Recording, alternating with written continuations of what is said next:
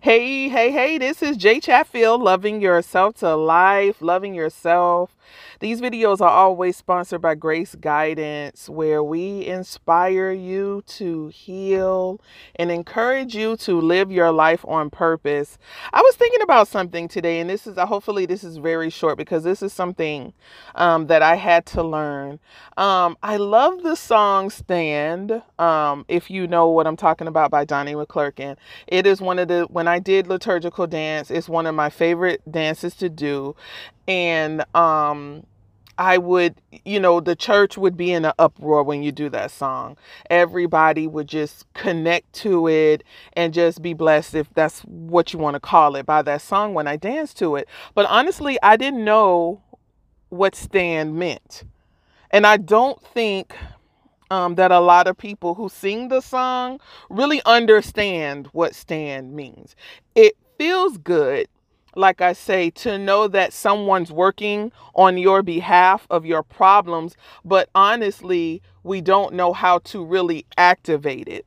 Now, let me tell you, this is what came to me. You know how in the song, after he tells you, after you done all you can, you just stand, and then he'll say, you prayed and you cried, you prayed and you cried. He goes through all of those types of things. So what are you doing after you pray and you cry?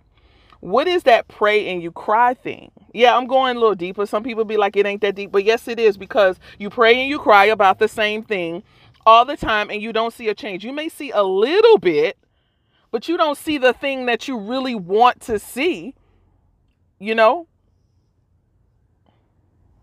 you don't see the thing that you really want to see. You maybe see just a little bit, and then you grab onto that hope, because hope is one of the strongest things that we can, besides love. Hope is you will live when somebody tells you that you're going to die, because you have hope.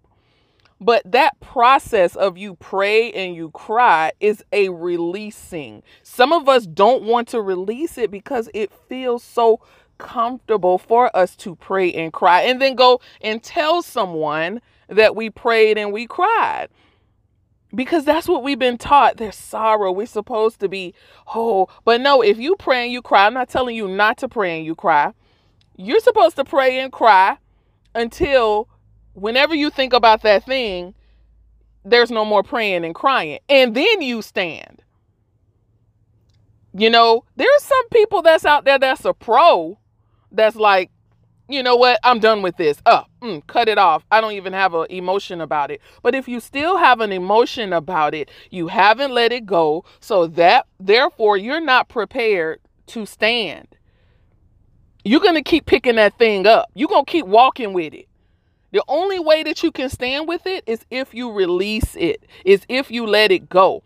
So if you're still praying and crying about it and crying, that's where you need to say, how can I release this? How can I stand? Because at this moment, I just want to lay down and die. I don't want to stand anywhere. I can't stand on the word. I can't do anything.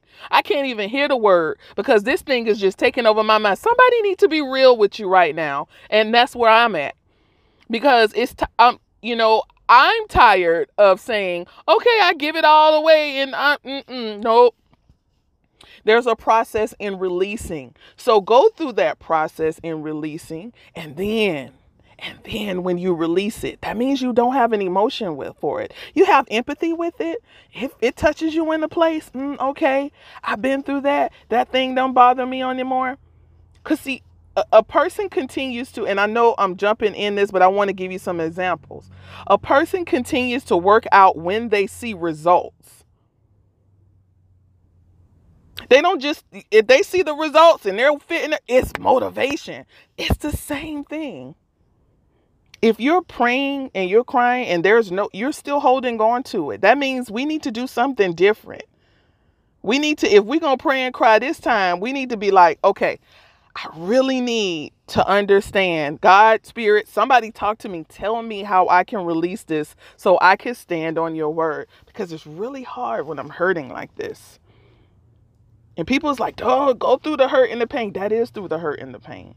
So that way, whenever something else comes along or you find yourself in another situation, the momentum of your last stand will keep you going. That's just what I have to say today. It was just really quick. And understand that we are human beings and we're in this experience to learn and to grow. So whatever you're believing or hoping for or getting yourself through, just know that it will work for you. When you find out, you got to find out what that core thing is. You go in and you can pray and you can cry and understand that you ask those right questions. What is it that's really going on? And once you get to that thing and you release that thing, then you can stand. You can stand without a doubt. Like they say, without a shadow of a doubt. You can stand. And then you'll see it. It'll help. It'll see its way through because guess what? You're in alignment with what you want now. You can't be in alignment with something that you're fighting because you prefer to go pray and cry. You know. It feels good. I cried, But when you get in alignment with it, that's when you stand and it sees you right on through.